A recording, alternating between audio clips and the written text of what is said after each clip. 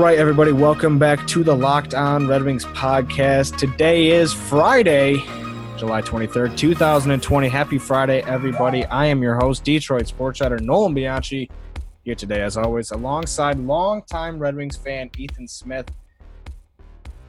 Hey, how's it going? Happy Friday. And boy, do we have one heck of a part two of our interview with legendary mask designer Greg Harrison today. We get into way more of his designs. We get into, how the Eddie the Eagle thing came about, why he doesn't like Curtis Joseph, some other people who were difficult to work with, as well as, some of the masks that maybe he designed under the gun but didn't like and had to just send him out there. Just a super informative as interview. Well as the getting into the customizing of masks too to fit Yes. Different head shapes and stuff. Very fascinating stuff. Just a lot of fun. So we will see you guys on Monday. We're going to have draft profiles on Monday, Tuesday, and Wednesday. And then Thursday and Friday, we're going to look ahead at the weekend of hockey. Hockey is almost back, folks.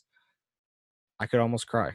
Let's go. Literally, do not talk to me on that Saturday, August 1st, because I'm going to be just loving life. Can't wait. We'll see you guys Monday. Thanks so much again for listening. It's a Locked On Red Wings podcast, your team every day.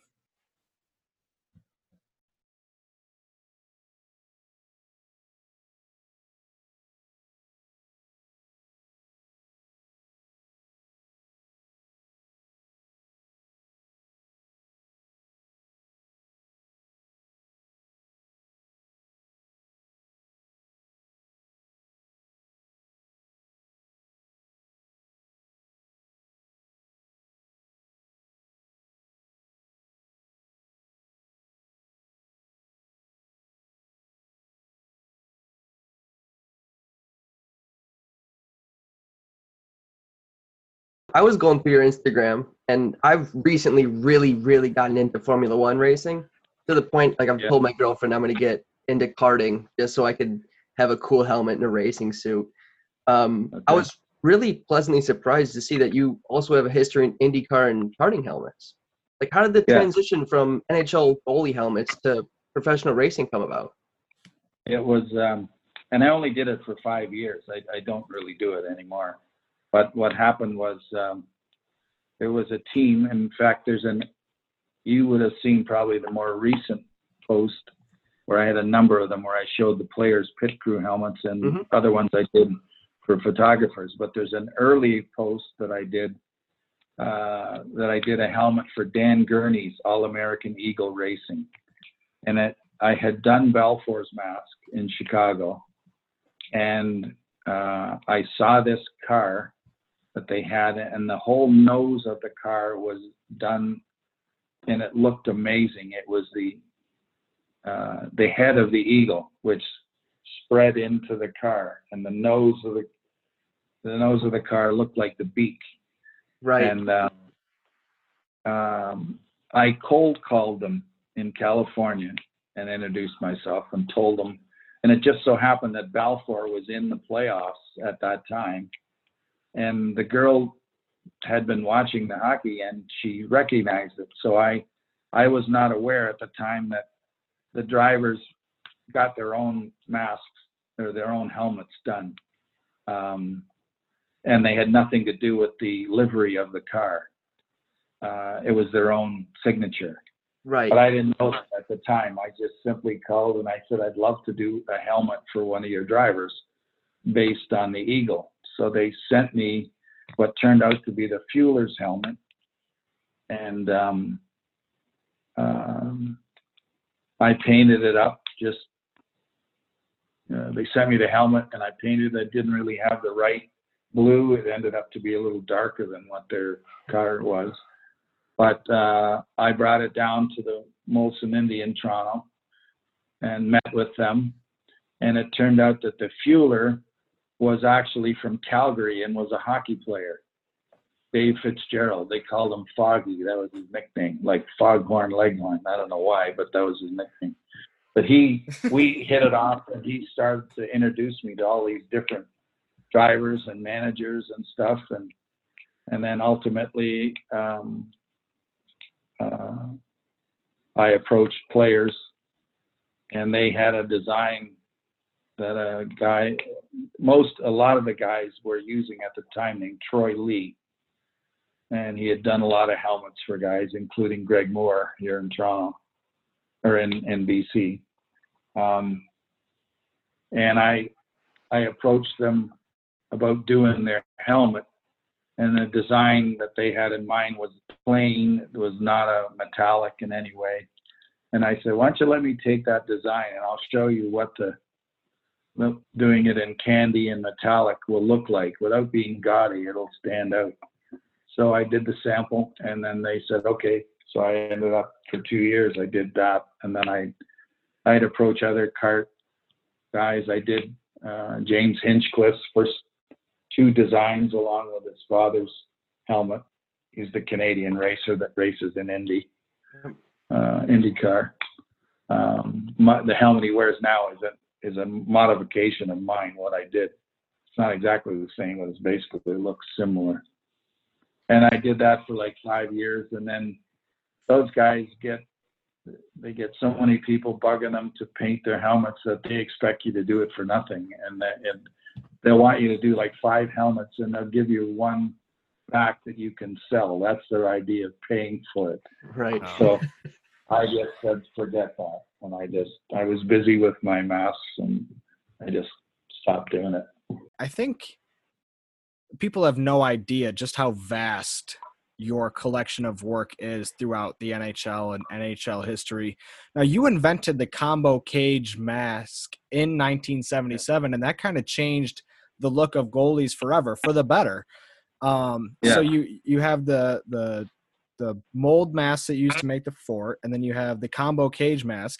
And before we get into some of your more famous combo cage masks, like the Eddie Belfour that you alluded to earlier, I'm curious to know what, as a creative, is the better mask, for the artist? Is it the old school ones like the Lefty Wilsons and the Rutherfords, or is it the newer ones where you kind of have the curvature and all that other stuff? The Thomas style mask, my own design, is very clean, or the Milosh Bannerman style is very clean, and you can do things that sort of evolve or incorporate the face. It's like Gratton's, for instance. It's the face that gives you the opportunity to do that design.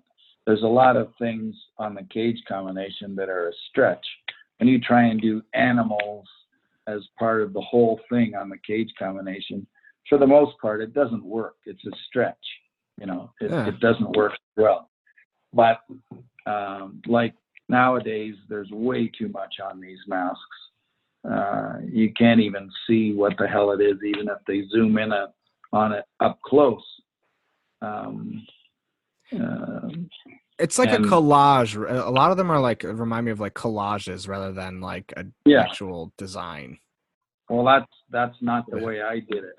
The way I did it, I created an image that hopefully would become their moniker or their nickname, like Felix is the cat, Yeah. Balfour was not Eddie the Eagle until I did the mask. He wanted a hawk, and I said, Eddie, it's a modeled feathered bird. It's not going to stand out at all. How often would that happen where you make a mask that you're on a deadline, you don't have the chance to perfect it as much as you'd like to, and then now you just got to see the guy out there on the ice with it until the next year or year after that, or wherever it may be?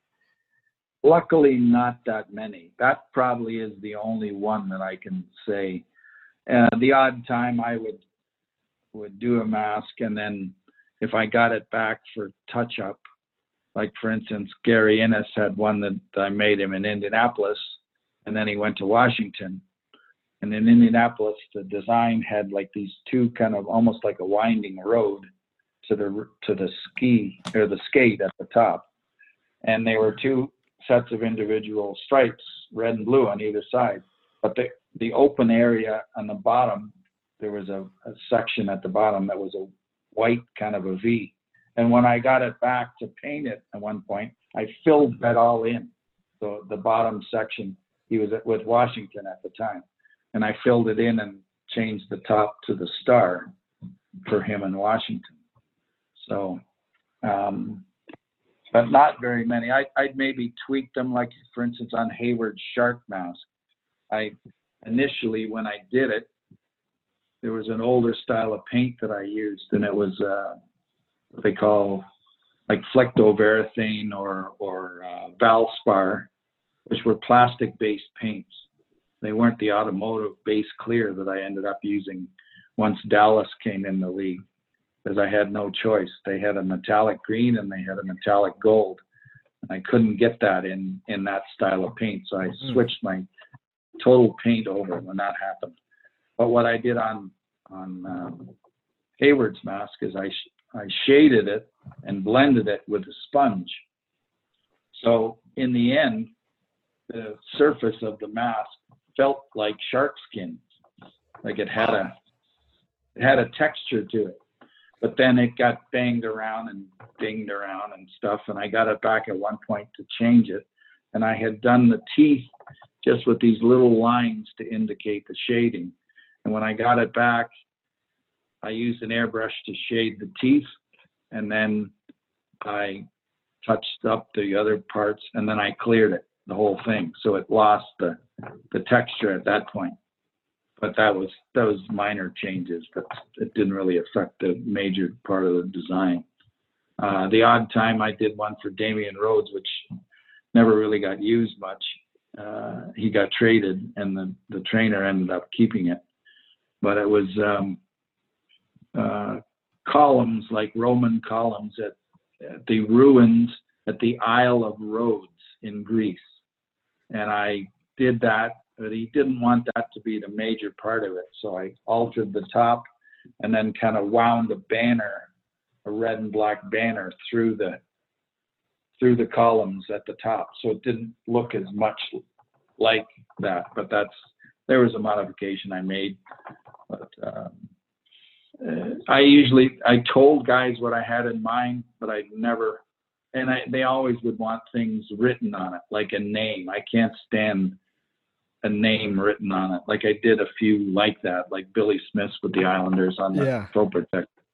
But I didn't like the names because for the most part, the ventilation holes would break it up and you couldn't see what it was, or it wouldn't be distinguishable. Like I always designed my masks, hopefully that they would be seen and observed both on television and from the stands, a 3/4 view over the top. That's the way most of the masks were seen. And you could actually see what they were. Yeah. You could see what the design is. Even the most intricate, like Malash's Cleveland Barons mask. It's intricate, but you can see what it is. Where now, like I don't profess to be the best airbrush artist on the planet. I used an airbrush as a shading tool. Where a lot of these guys, well, there's a lot of them now that cheat as well, where they'll use decals and put stuff on and then airbrush around it. There are some guys that'll do it from scratch, but there are a few that cut corners and stuff, and everyone thinks it's a great airbrush job, but it's actually a decal that's been created and applied. So. Was there anybody that was just a pain in the ass to work with? The only guy well, Joseph was not my favorite person on the planet. Curtis? Yeah. Really? Did you did the Cujo mask? No, I didn't do that. I did okay. I did the trumpet and Blue Notes mask in St. Louis. Oh wow, that's a beautiful. And I did that, and it took the Blues 11 months to pay for that mask. During that time, I put a couple of cages on it, and I touched up the paint job, and I put a set of foam in it because it was getting kind of worn out. And during the '93 playoffs, I said to him, Curtis, you maybe look at ordering another mask. Oh, I'm entertaining other mask offers from other mask companies. I thought, you asshole. And so I didn't really deal with him until he came back to Toronto, and he was under contract with Bauer, and they couldn't get him a mask that he was satisfied with. There was a guy that had copied my masks who was trying to make him a mask, and he wasn't satisfied with two that he made, apparently. And so the Leaf trainer approached me and said, will you make Curtis a mask? I said, yeah, but I'm not going to put Bauer or anything on it. It'll be my own design. And I was going to develop a fierce looking maple leaf as opposed to the mad dog thing. That's what I was doing. And so halfway through, the trainer says to me, the equipment manager says to me, Joseph's agent wants you to sign off on the artwork. I said, I'm not signing off on anything. I said, he's making $6 million to play for the Leafs. Bauer's paying him $150,000 to wear their gear, and they can't get him a mask to be satisfied with. And I'm supposed to do something for him and then sign it off so he can make more money, and I'm not going to make anything other than make the mask. I said, tell him to go yourself. And I never finished it. So that's my Joseph story. So before we wrap this up, I came across a picture of plaster mold that you're using to create custom fitting masks. Like I'm used to just going to a store and finding one that just, fits it best, or I just like the feel of it. Can you just explain how the mold fitting in today's mask work and the benefits of it? You mean the ones off the shelf? Yeah, like the custom ones that I've seen on your Instagram. Well, every one that I do, and as I've always done, has been custom. And the difference between that and what you can buy off the shelf is basically this. When you have a mask that's custom fit for you, I take a mold of your face and I pour a positive of it. So I've got like your face sitting in front of me. And then with clay, I build the thickness of the foam that's going to be put in. I add the angles and the ridges on the forehead, the way it tapers at the chin, the way it flares out over the ears. And I form the shape of the mask totally. And then with the fiberglass, I mold the mask and then completely sand it. I'll draw the design, cut it out, sand it, and then once it's finished and painted, the foam is not an afterthought. It's built in, so it fits like a glove when you put it on your face. So when you get hit, combined with the chin piece, that's a foam chin piece, that's a suspension. So you get hit uniformly through the mask. There's no pressure points. If you're wearing a mask that's too big, pressure point's going to be at the front where the main impact's going to be taken, because it's not absorbed uniform. I got the hiccups now, sorry. Okay. It's not absorbed uniformly. And if it's too small, it bottoms out on either side of your temples. You look at a lot of these guys that play in the NHL, and they're all, 90% of them are getting paid to wear something. And to me, you should make sure you got something that fits. There's tons of guys getting concussion, losing their teeth. One guy I saw got cut. One guy got cut the other day on his cheek from a shot. I don't know who that was. But Montreal's a backup goalie. Yeah, there's no way you should be getting cut in any of these that fit properly. And the other guys that really tick me off and I've made some for guys, and they've taken the chin piece out, which is a major, because you basically have no support other than your chin. When you cut out the front area, there's no support on your cheeks or anything, because there's no mask there. So the chin piece is an integral part. Like I started when I first did it, the cage combination, I started with a piece of foam. Now I realized that that's not enough. And then I tried the football chin piece, and the problem was the pitch was wrong, and you'd end up cutting in below your lip. So then I worked on a foam chin piece with a strap that suspended and acted as a cushion and as a suspension. So that brings you back to the universal sort of absorption of the shock. So some of these guys take these out and put a sling across, like a foam sling. And that's no better than having it sitting right on your chin. So, and you see guys get hit with that and are concussed. Now, no mask is going to stop a 250-pound guy running you into the post or into the boards. It doesn't matter what it is, whether it's mine or anybody else's, because it's the sudden impact, and then your brain sloshes around in your head. That's what causes the concussion, not necessarily the impact. The impact will cut you if it's not. Like I had already made a cage combination for myself, or I had not made one for myself, sorry. And I was making all these other guys masks when I first started.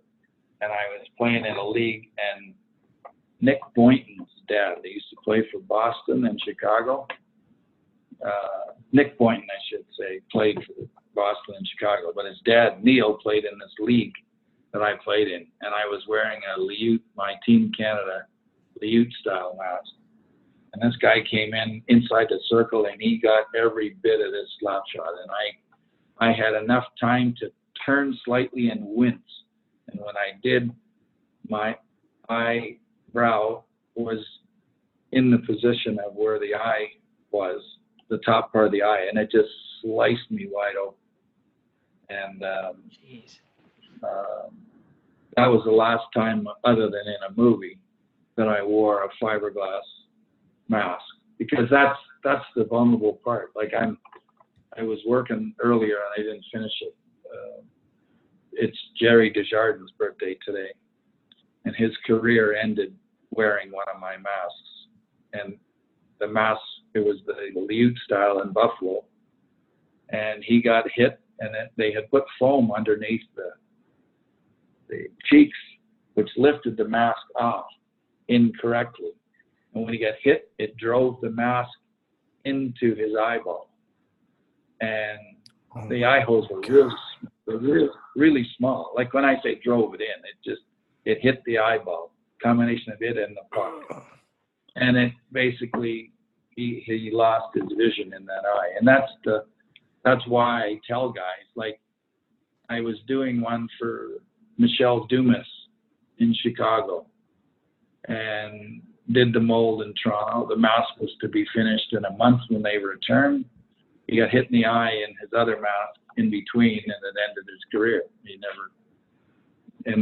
And Bernie Perrant, he had one of my masks. And if you've seen him, there's a few pictures around of him wearing it. It's a Liute style, but with sharp angles over the forehead and the deflectors kind of like plants. So that's the way I did it. He wore it, had very small eye holes. He wore it for a half a dozen games, and he didn't do very well. So he basically was superstitious, blamed the mask, went back to his old plant mask, and a couple games later he got a stick in the eye, and that ended his career. Wow. You know, that's the most vulnerable part of these masks is the eye area, and you can get the odd cut. You know, that's why I tell guys, if you're getting it to wear it, I'm not making it, because I know what the limitations are, and that's where I developed the cage combination. It was Dave Dryden that I did it for first, and I was working for Cooper at the time as their pro rep, and I happened to be up in the design department, and he came in with the front half of an SK600 helmet. He had the cage, an HM30 cage, and a back piece from one of his own masks. He says, I want a mask. He's telling the design department. He says, I want a mask that fits like a fiberglass mask, but will give me the eye protection of the cage with a back piece. And they said, oh no, it's got to be a helmet. It has to be a helmet. And I said, Dave, I'll design that. So I designed how it would fit. And the first two were the same, basically style. I had a cage, 2 cages made, and I made one for his brother, Ken, and one for Dave. Dave wore his, and Ken wore his a bit, but then he retired shortly after that, so you didn't really see his. And then I realized that I couldn't at the time get special cages made each time, and I realized that it had a bit of a design that needed to be worked on.